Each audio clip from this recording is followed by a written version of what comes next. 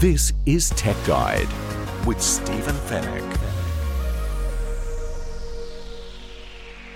Hello there, this is Stephen Fennick, editor of techguide.com.au, coming to you with a special edition of the Tech Guide podcast. We're not talking tech as much today. I'm going to totally take up this whole special edition of the podcast to talk about Star Wars, and in particular the latest film, The Rise of Skywalker. I'm a massive Star Wars fan. I've invested a fair amount of time. I've been a lifelong fan. And I thought I would share with you my review and my thoughts on this film. A warning ahead of time, if you haven't seen the film, you better switch off now. This is going to contain very heavy spoilers. I'm going to be giving away major plot points, including the ending and everything like that. So if you haven't seen the film, this is your last chance to turn off, get out while you can, and you're more than welcome, of course, to come back once you have seen the film. But for those of you who have seen the movie and are still listening, let's dive in.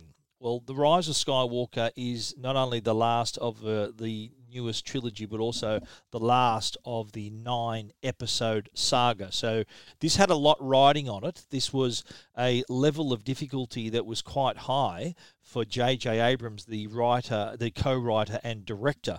So he had a fairly big task in not only bringing this movie and trilogy to a satisfying conclusion, but also rounding out the whole 9-episode saga. And I've got to say, he's done an admirable job. He and co-writer Chris Terrio. Chris Terrio is actually an Academy Award-winning writer. He wrote the screenplay for Argo, the film that won Best Picture, I think, in 2012. So his writing credentials precede him, as does his knowledge of Star Wars and J.J. Abrams' knowledge of Star Wars. You can just tell these guys aren't new to the franchise. They are deeply invested, just like the people watching the movie are deeply invested. One thing I've noticed, a lot of people who are a bit harsh with their criticism of The Rise of Skywalker were using a term called fan service. Now, their use of this term was the fact that they think J.J. Abrams was pandering to the Star Wars fans. Well, you know what? I've got news for you. That's exactly what was needed here. You need to know, going into this movie, you need to know a fair amount about the whole Star Wars universe, not only the last 3 films, but also the entire saga. And going in, not seeing any of those films and just watching this one on its own, you'd think, what the hell is going on? So, in my opinion, he's done exactly the right thing, because he's the audience. The audience is going to want to see these little touch points and little Easter eggs and callbacks. So I think good on him for doing that. So in my opinion, he's got that just right. We'll talk about the things that I really liked. We'll talk about the things I also didn't like. But in terms of that, the conclusion, the ending, the storyline, I think he landed it and did a great job. So the story, obviously the last in this trilogy, it's a kind of a movie of 2 halves, I found. The first half is a lot of information you need to digest. Palpatine is alive somehow. Rey's completing her training. There's this urgency now to find Palpatine. He's on this mysterious world called Exegol, and the only way to find Exegol is with these special wayfinders, which Kylo Ren discovers in the opening scene of the movie. So action from the opening frame. So he confronts Palpatine, and we find out that not only is he still alive somehow, it's never fully explained, by the way, how he's still around, but not only is he there, but he's also created this massive fleet of ships. All his followers, or whoever did it, there's this massive fleet that he's been working away on all this time, called the Final Order. We also discover in those early scenes too that he's been pulling the strings all along. Snoke was his puppet. In fact, you see a couple of Snoke clones in this tank as Kylo Ren finds Palpatine. So he from what he says, has been pulling the strings all along, even back when from the Force Awakens onward. So he's very much the puppet master right there. But he tells Kylo Ren, he said, all this can be yours, my boy. All you need to do is kill the girl. The girl in question is, of course, Rey. Now, Rey is on her own journey. She's becoming a Jedi under Princess Leia's her tutorship. So she is Rey's master, and she's on her own journey, as I said, and trying to discover whether she'll become the Jedi that saves the day. There's been a couple of years, I think, at least a year since the events of The Last Jedi, so there's been a time for her to improve her skills. On the other side, you've got Kylo Ren, who has also already confronted Palpatine and is now determined to either turn Rey to the dark side or get rid of her altogether. So the first half of the movie, they're searching for the Wayfinder. They go to Pisana. They go to Kajimi, I think it's called, where Zori Bliss is the character. C-3PO gets his mind erased so that he could go against his programming to decipher the the Sith markings, the Sith message on the dagger that they find. So they eventually find the Wayfinder, or they know where it is. It's located at the ruins of the Death Star that was destroyed in Return of the Jedi, and that is where Rey confronts Kylo Ren. Now, so far, there is a lot going on. There's a fair amount to digest. It's a frenetic pace, great action sequences, great character development as well. Finn, you find, he gives off hints that he's kind of Force sensitive as well. Poe is being Poe as usual, pretty hot-headed and trying to develop his leadership skills. Over at the First Order, there's news of a spy, so that there's that side of the story where the spy, it turns out, is General Hux, who says he doesn't want the Resistance to win. He just wants Kylo Ren to lose. But the big mid-movie climax, if you like, the big highlight in the middle of the movie is Rey finding out who her parents are. And it turns out she is a Palpatine. She is Emperor Palpatine's granddaughter. So his son is her father, and she was hidden away on Jakku so that Palpatine couldn't locate her, because he predicted what she would turn out to be. That's a habit of a Force power. People with the Force can see the future, and he foresaw what a powerful Jedi she could become. So that was a massive revelation for Rey, who from that point onwards is just focused on getting the Wayfinder, trying to confront Palpatine and put an end to all this. But in the meantime, Kylo Ren is there, who is deciding on whether to get Rey on his side, or get rid of her altogether and to accept what Palpatine is offering. So Palpatine is kind of telling them two different things. We discover that when Palpatine is confronted by Rey, that he tells her, all you need to do, if you kill me, you're going to achieve what I want you to achieve, which is taking over the Sith throne. Whereas he's telling Kylo Ren that if he kills her, he gets becomes the ruler and gets all the power and the final order ships and all of that goes with it. So there's it's kind of where two of the main characters are heading on a collision course to this confrontation with Palpatine. Now, in the meantime, of course, the Resistance is there and they are battling. They know that the final order, which is about to be deployed, has planet-destroying capabilities. Each of these ships has technology that can destroy an entire planet. And they do sacrifice one planet just as a demonstration of their power, and that forces the Resistance into action as well. So their imperative is to disable this fleet somehow, to keep it on the planet and not allow it to deploy into space and then wreak havoc across the universe. Whereas the other battle that's taking place is with Rey and Palpatine and Kylo Ren. Now, major spoiler here, midway through the movie when Rey and Kylo Ren are fighting each other, Rey bests Kylo Ren. Kylo Ren is actually being contacted by his mother, by Leia, and he's momentarily distracted. Rey strikes him down with his own weapon, so fatally wounds him. But what she does is turn around and she places her hand on, uses the Force, places his hand near his wound and heals him and sort of revives him, prevents him from dying.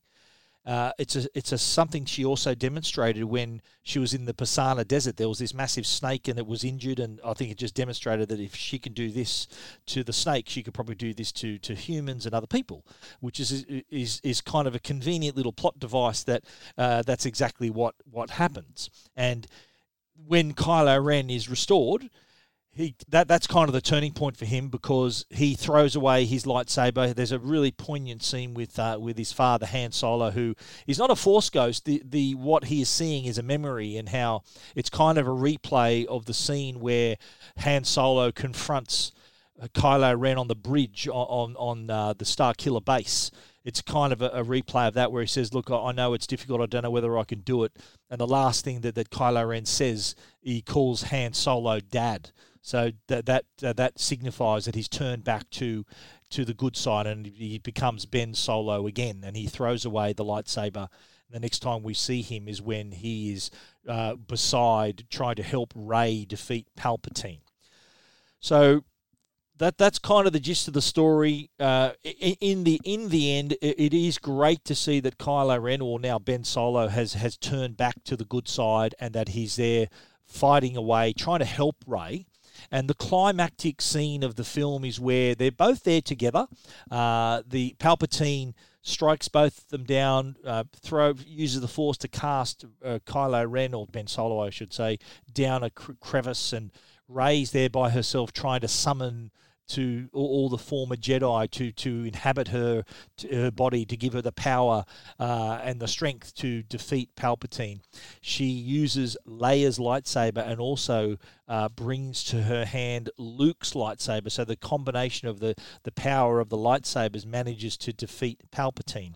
There was another little fact that when Kylo Ren and when Rey were together, they managed to create, I think they called it a dyad of the Force. I don't know if that's the exact word, but what that meant was that there was a combination of their powers and skills that could create life, which kind of is another callback to how Rey could heal Kylo Ren and the snake, and how Kylo Ren, I should say Ben Solo, returns the favor when Rey defeats Palpatine and falls dead after using up all her strength to defeat him. So Ben Solo cradles her in his arms, uses the Force to revive her, and in doing so gives up all of his power and strength and life, and he falls and dies and disappears like a Force ghost. So that proves that he is back on the good side. At that very moment, Leia also disappears. So mother and son are together again as have become part of the Force. So there is a lot of things going on. Hopefully I've pointed out a few things that you may not have noticed in the storyline there. There was a moment there right at the end where when Rey is brought back to life, she's there right near Ben Solo's face, and they exchange a kiss, which I think was okay. Some people said, well, that's a little bit corny, but I think it was a very powerful moment that this kiss was them saying, well, you're back, great to have you back. I think she even calls him Ben. She looks at his eyes and calls him Ben, and even smiles. I don't think I've ever seen Kylo Ren / Ben Solo smile in the whole trilogy, but he does. He smiles, and then a moment later he falls down and dies. But I don't think it would have been too neat and convenient if he had have survived as well. He's a hero here. He gave up his life to save someone else, as has many other characters in the Star Wars universe. Similar thing happened at the end of Return of the Jedi, as a matter of fact, when Darth Vader gave up his life to save his son. So Luke Skywalker survives. Darth Vader, as a result of his injuries of being hit with the Emperor's Force lightning, then eventually dies as well. So there's that little bit of symmetry right there. But seeing Kylo, like Ben Solo and Rey, walk out of Exegol hand in hand would have been too neat an ending. That would have been like tying a perfect bow around the story. I don't think that would have been accepted. People die in battle and in life, and this was just another example of how the sacrifice that needed to be made. Now, another question that I've been asked, and I've discussed a fair bit, is Did The Rise of Skywalker acknowledge The Last Jedi? Now, the previous film, Episode 8, directed by Rian Johnson, was quite a divisive film. A lot of people loved it. A lot of people hated it. Myself, didn't mind it. The more I see it, the more I like it. So it was some bold moves that Rian Johnson put on in that film, including having this disillusioned Luke Skywalker tossing the lightsaber over his shoulder like a piece of trash, having the scenes of Canto Bight and a lot of stuff that wasn't really necessary. Having Snoke killed off. Snoke was supposed to be the supreme leader and the evil force that's going to run through the trilogy. He gets killed off. And having the whole Reylo thing going on where, I thought that was quite a powerful scene when Snoke was killed in The Last Jedi and Kylo Ren and Rey fight together and Kylo Ren offers his hand to join him. She even says in Rise of Skywalker, yes, yeah, I never took your hand, but I would have taken Ben Solo's hand and joined with you then. So she makes that distinction. So what are the things that The Rise of Skywalker didn't acknowledge from The Last Jedi? The biggest snub, I think, was Rey's parentage. In The Last Jedi, the theme that Rian Johnson was trying to go for there was that her parents were nobodies. I think Kylo Ren says they were nobodies. They were sold you off for drink money and dead in paupers' graves. So the message that he wanted to put across was that anyone could use the Force. You don't have to be a Jedi. And the scene at the end with the little boy in the broom and him aspiring to be perhaps a Jedi like the legendary Luke Skywalker, that was all tossed to one side in The Rise of Skywalker. It was in the title. It's Skywalker. It's Palpatine. It's not just anyone can get the Force, although, as I mentioned, Finn showed a bit of Force sensitivity as well, as did Jana. Jana, the new character, she was a former stormtrooper like Finn, and she kind of got why Finn quit the First Order, and I think she kind of maybe even displayed a little bit of Force sensitivity as well. But the other things that Abrams ignored was some of the characters. I think Rose was pretty prominent in Last Jedi. She was pretty much relegated to the background in The Rise of Skywalker. Kylo Ren's helmet. They make a big deal about him smashing it to pieces and not wearing it again in The Last Jedi. What happens in The Rise of Skywalker? He puts it together again. That's kind of going against what was originally intended. So he's walking around in this really cool helmet now that's pieced together with the red welding lines on it. The other thing too, and a lot of complaints about how Luke Skywalker was portrayed in The Last Jedi. I think in The Rise of Skywalker, we do see Luke Skywalker as a Force ghost when Rey journeys back to Ahch-To and tortures Kylo Ren's ship. So when she kills and revives Kylo Ren on the ruins of the Death Star, she takes off in his ship, goes to Ahch-To, sets it alight, and is about to throw Luke's lightsaber into the fire, and Luke's Force Ghost catches the lightsaber and says, I think you should show this, this should be treated with a bit more respect. Now, this comes after Luke, remember, tossed his old lightsaber aside like a bit of rubbish in the opening seconds of The Last Jedi. So is that the character arc that's complete, or is that kind of saying, no, Ryan, you got it wrong, Luke would have caught the lightsaber and told them to treat it with respect. The other thing, too, is that the reason Rey goes to Ahch-To is so that she can say, look, I'm like you, I don't want to go anywhere, I'm staying here, I'm not going anywhere, I give up. And Rey turns to her and says, you know what, I was wrong. Fear is part of being a Jedi. We've got to confront our fear. And in fact, he then says, look, I know you're a Palpatine, so does Leia, but your feelings and your heart is oftentimes more stronger than blood. So in other words, even though you are related to this bloke, you don't have to be like that bloke. That was kind of the message there. The other things too. The other great touch, I think, and this was set up for J.J. Abrams. Do you remember there was a scene in The Last Jedi when Rey is observing Luke Skywalker's day-to-day routine on Ahch-To, the island, and she notices in the water submerged is Luke's X-Wing. it was a beautiful touch in The Rise of Skywalker when Luke retrieves the X-Wing for her, because she burnt Kylo Ren's ship, remember? So she had no way of getting to Exegol. She took the Wayfinder out of the wreckage of the Kylo Ren's burnt out ship, and he retrieves the X-Wing from the ocean depths. That was a great moment. That I suggested would have been a great moment in The Last Jedi. Imagine if Luke did that in The Last Jedi and turned up in person on Crate rather than just force projecting himself, like phoning it in. Imagine that scene. I think people would have been cheering if they had seen him raise that X-Wing out of the water. Lost opportunity there, but that J.J. Abrams has just pounced on. And it was a very poignant moment of the movie. I thought that was brilliant because that's a callback to The Empire Strikes Back when Luke failed to do that. He couldn't do that. Yoda had to do it for him. But him now showing that he can do it, that again, that was another brilliant callback to the original trilogy as well.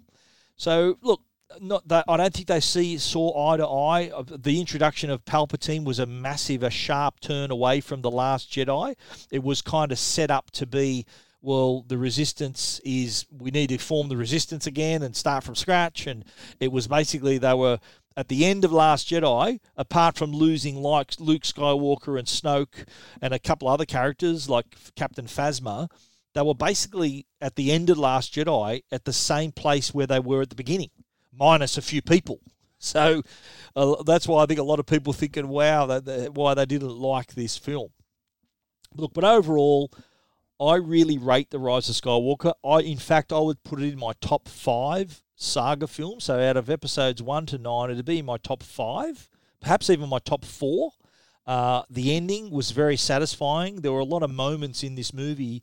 I wish I had a GoPro on my face when I was watching this movie. You would have seen my reactions, and I was openly, there's tears in my eyes in certain parts. Like when Han Solo turns up talking to his son, I lost it. I was absolutely tears running down the face. A lot of other emotional moments like that. So, look, if you are invested in these Star Wars films, this is going to get you in all the right places. So there are no cringe moments for me. The new characters, I think they're great to have new people to look at. They didn't do a whole lot. They weren't that functional or vital to the plot. The reintroduction of Lando Calrissian, I think, was a nice touch. He actually had things to do in this movie, and a call back to his experience, which helps the story along as well. So great to see him again. What was brilliant, though, was seeing Carrie Fisher, the late Carrie Fisher, reprise her role as Princess Leia after J.J. Abrams stitched together some unused scenes from The Force Awakens, and they really are seamless in the film. Her interaction with Rey, she's actually got a pivotal role in the film that they managed to pull off using these scenes and a little bit of trickery. It was remarkable how well that turned out. There was no moment where you thought, oh, hang on, she's not really there, that's fake.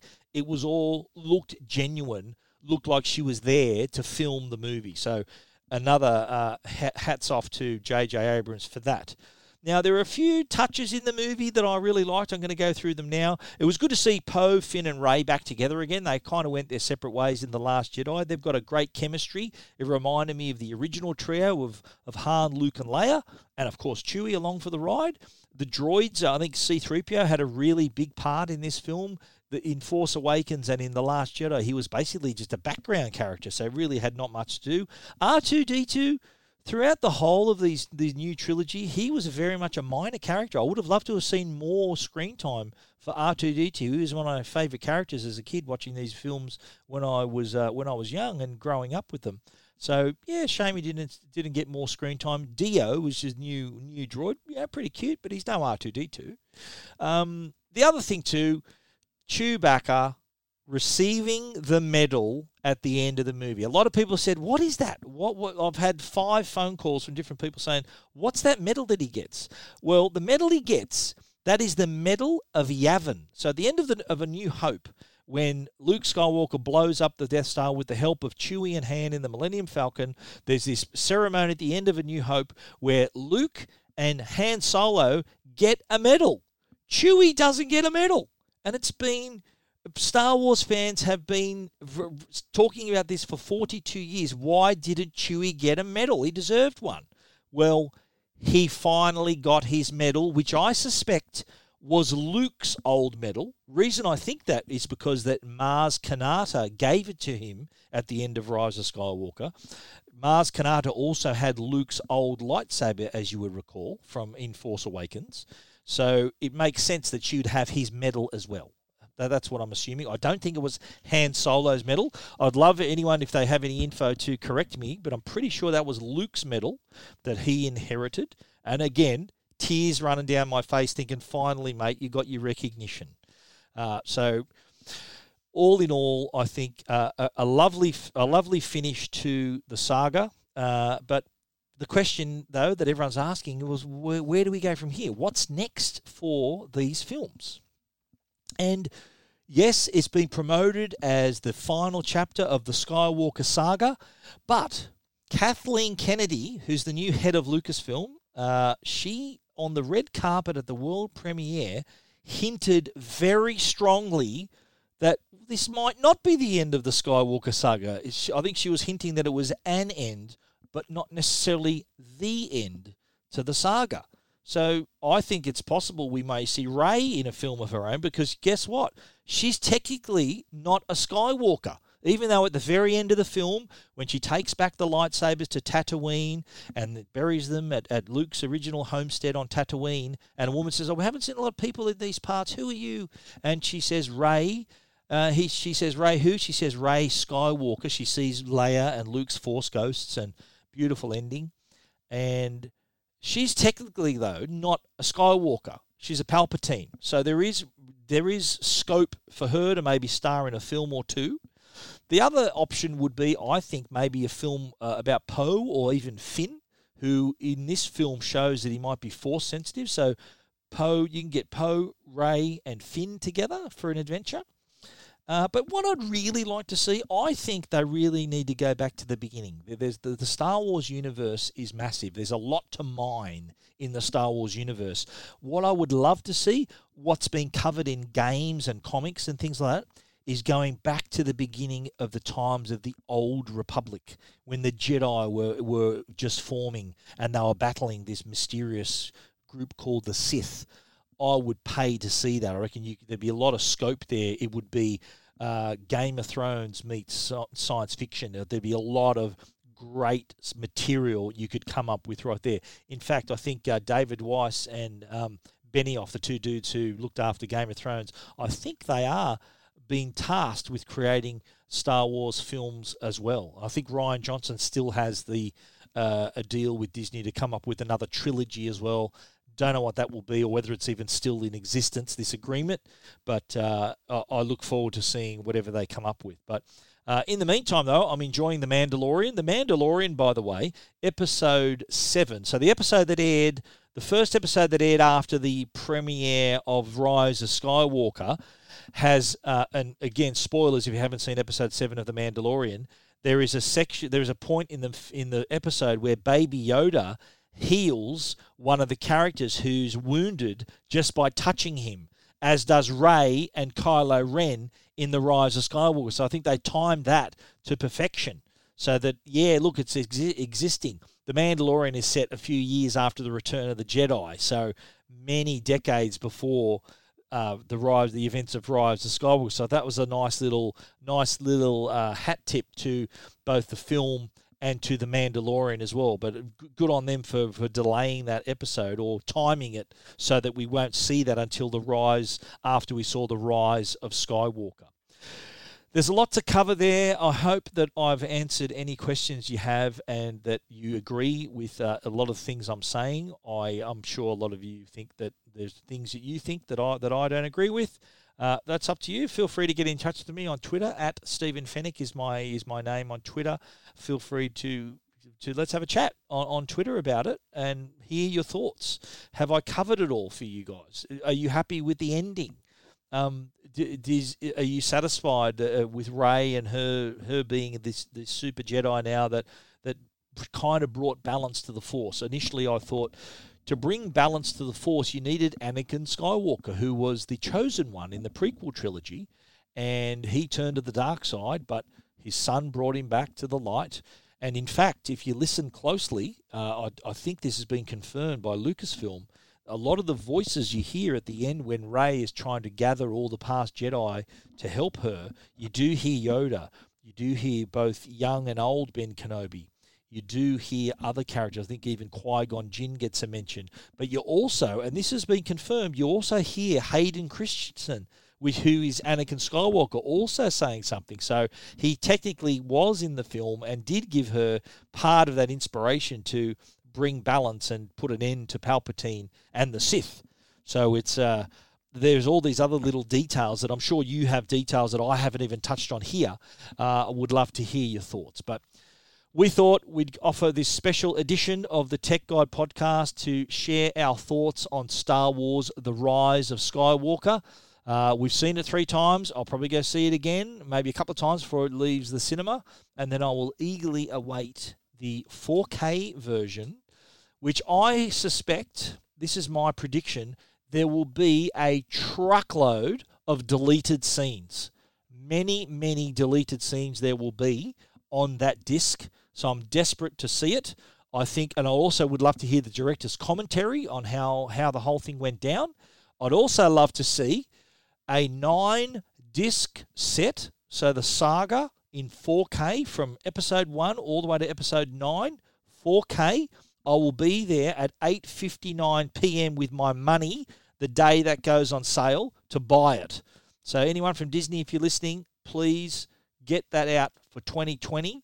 You can have my money right now. Thank you for listening, guys. If you've still stuck around for the full podcast, this isn't the regular Tech Guide podcast. You can hear that this week, the regular Tech podcast. But with my love of Star Wars, which I've shared on Tech Guide numerous times, I thought it was appropriate for me to literally voice my opinion, voice my thoughts on the Rise of Skywalker and the conclusion to the Skywalker saga. Thank you so much. Thank you for listening.